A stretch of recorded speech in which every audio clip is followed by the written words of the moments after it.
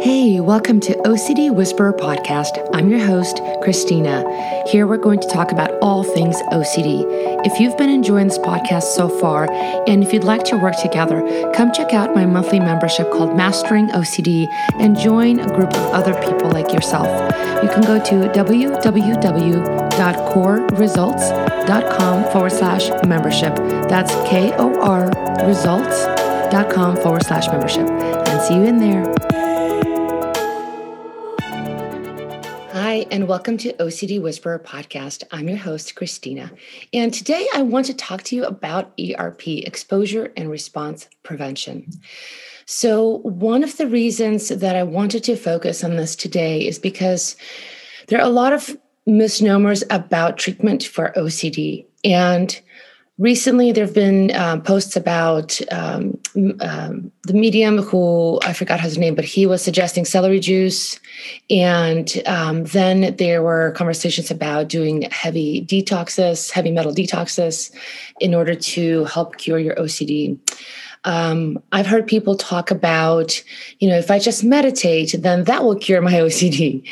So here's the thing on OCD. There's a spectrum in terms of the level of intensity of how OCD manifests. Meaning, so the statistics say that there's about 12% of people who have OCD in the population. About 10% of those are really not clinically relevant, meaning it's not intense enough where it interferes with your day-to-day functioning, like going to work or school or family life or things like that.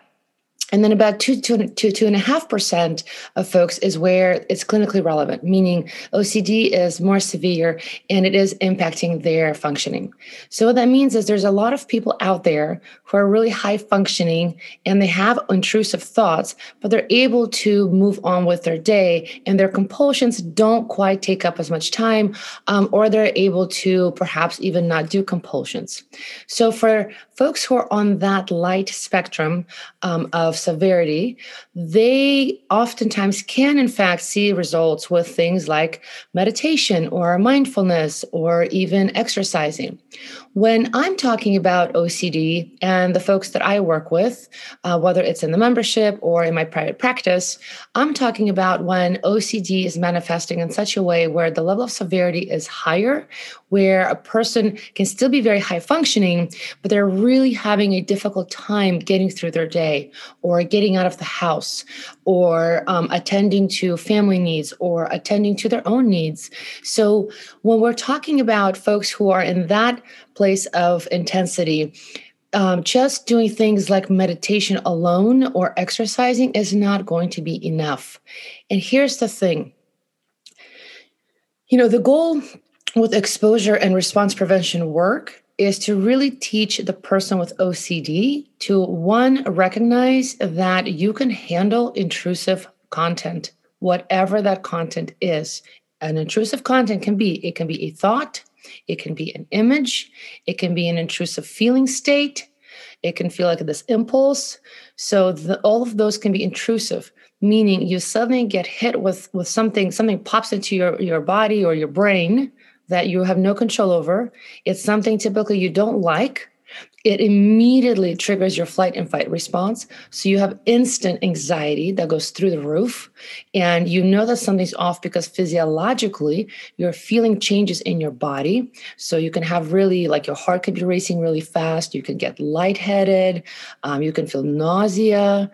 And so when those two things come together, they usually scare a person and they make you feel like something is terribly off or there's some sort of a threat. And therefore, you need to neutralize that threat.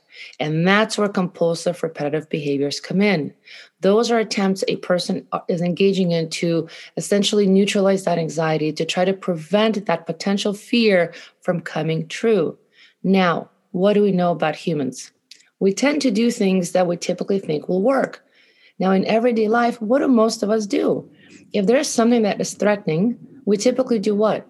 We either think about it, we analyze it, we try to figure out and get to the root of the problem, right? So that we can come up with a solution and then go ahead and execute that solution. Or we might try to avoid things, or we might try to go and get some sort of a reassurance that, hey, this is not that bad, or that I'll be okay, I'll make it.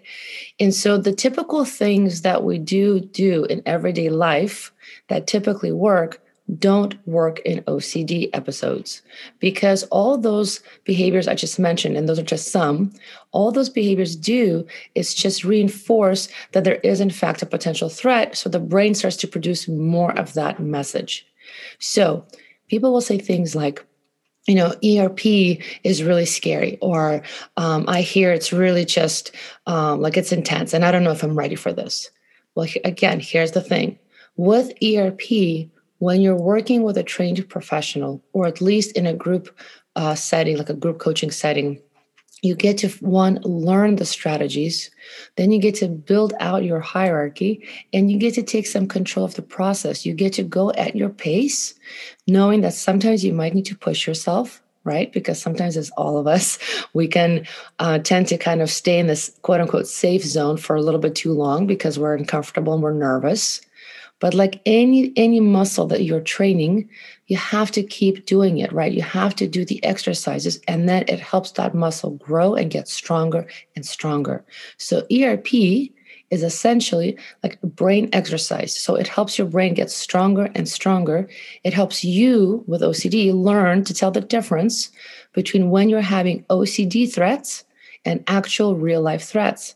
It helps you discern when you have a feeling like something is off or isn't right, and know when to actually trust that feeling and when to not trust that feeling, because that feeling is connected to OCD.